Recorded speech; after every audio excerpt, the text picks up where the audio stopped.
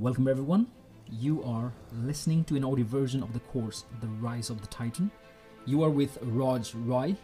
This is module 1.2, The Old-Aged Brain. Now, there is a very important message here. If you are stressed to the point where you don't have the mental capacity to keep and absorb new insights, we highly recommend that you do part 2, which is specifically designed for grounding and neutralizing your stress. Once you are through with part 2, please come back and continue from here. The reason being, this module and the upcoming 2 modules need some cognitive abilities and self-reflection. But if you are stressed, your mind will not allow you to focus fully on the lessons. Therefore, it is highly recommended that you directly go to part 2. But hey, if you think you can handle some mental works here, let's get started with the old-aged brain. In this module, together we will explore the source of primal stress and fear response, get into the number 1 priority of our brain, talk about what fight or flight response is, and talk about one of the biggest limitations of our brain. Are you excited? Now, yes, it's true, we live in a modern world with pretty much everything around us is modern, right? But did you know that not everything in us is modern? There is a small part of our brain called the amygdala. It is a very old, primitive part of the brain, probably millions of years old. The main function of the amygdala is to activate a stress response in our brain called fight or flight when we are in danger. The fight or flight response is activated to prepare our body to take necessary action, either stay and deal with a threat or to run away to safety. American psychologist Walter Cannon was the first to describe the term fight or flight in 1920s. For thousands of years, these amygdala has been protecting our ancestors from tigers, wild animals, heights, sharp objects, and other tribes by activating this fight or flight system and warning, our ancestors about the threat. And still to this day, it protects us by letting us know about ongoing cars or, growling dogs and avoiding danger. Imagine you are walking in the woods to get some inspiration or ideas, for your work or project or business. Then all of a sudden, a tiger shows up in front of you. Believe me, you have no time to think through, and you have no time to make plans for tomorrow. There is no question of happiness or creativity. What happens is the amygdala fires this stress response and prepares our body either to fight with this tiger or to run away from this tiger. The need for survival is the topmost priority, not just for humans, but for every creature on the planet, walking or crawling. This is called the primal response, also primal fear or stress response. And nothing comes as close as the need to protect from threats in terms of importance and priority. Therefore, the main priority of our old brain is to create that survival instinct of fight or flight and protect us from threats.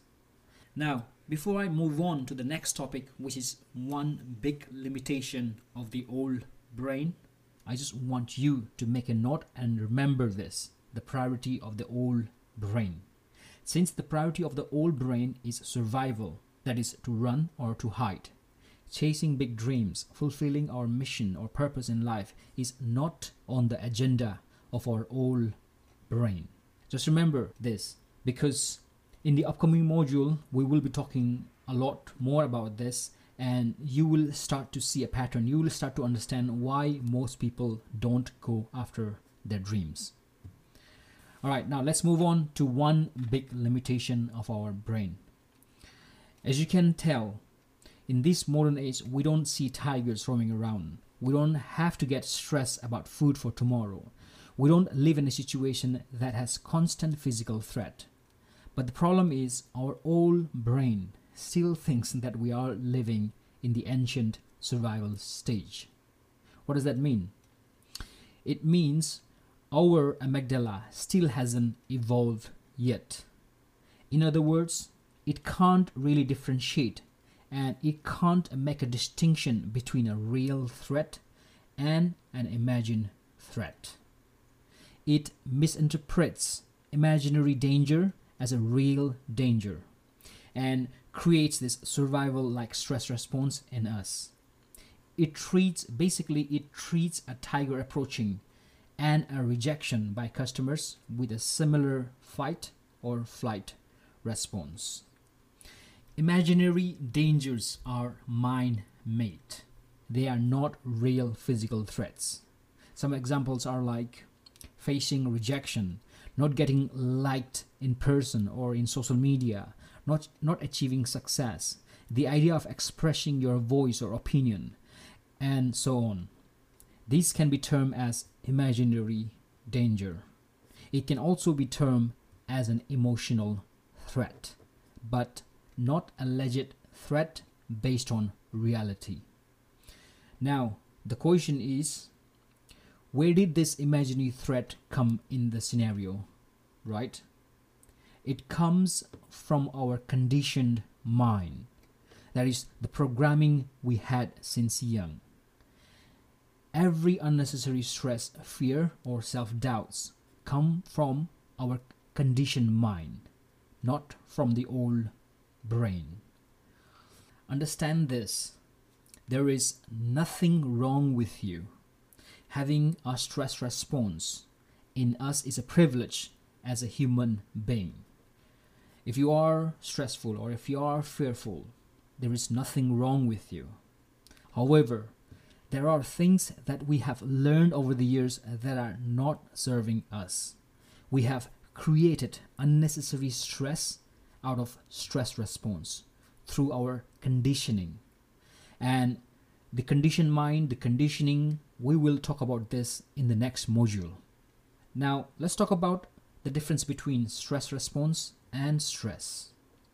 Since one of the goal of this course is to eliminate unnecessary stress from your life, and it is crucial that you see the difference between stress response and stress. So quickly, here's the difference. Stress response is healthy. It is the work of the amygdala without adding an imagined threat. Every creature has it. It is healthy. It makes us instantly aware of our surroundings so that we can protect ourselves from real danger. Stress. Stress, specifically prolonged stress, is unhealthy.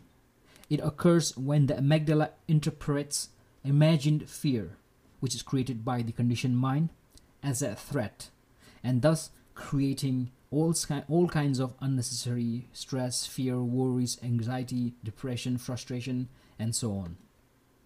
Now, if you go to the members page in our School of Titan, you will see a worksheet. And this worksheet is about noticing the fight or flight response in you. So please complete that worksheet. Before we wrap up this module, let me touch on one important point here. You see, a lot of us don't do the things that we are supposed to do. It is because the amygdala can't tell the difference between real and imagined fear. The amygdala, when influenced by an imagined threat, goes into fight or flight. And whenever you are pursuing something new, it appears in the form of mental noise and says, don't do it.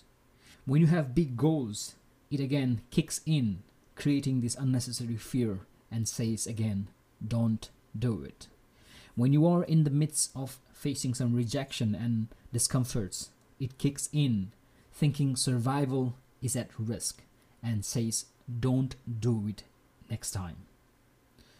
You see, you staying in the cave and being safe is what the amygdala wants, what the old brain wants, what the conditioned mind wants. But that's not what you want. What you want is to be happy and fulfilled. And living in the cave won't give you that. It won't give the kind of happiness and fulfillment that we are looking for if we are just staying in the cave. That's it for today. We will see you in the next module. To your greatness. Take care. Bye bye.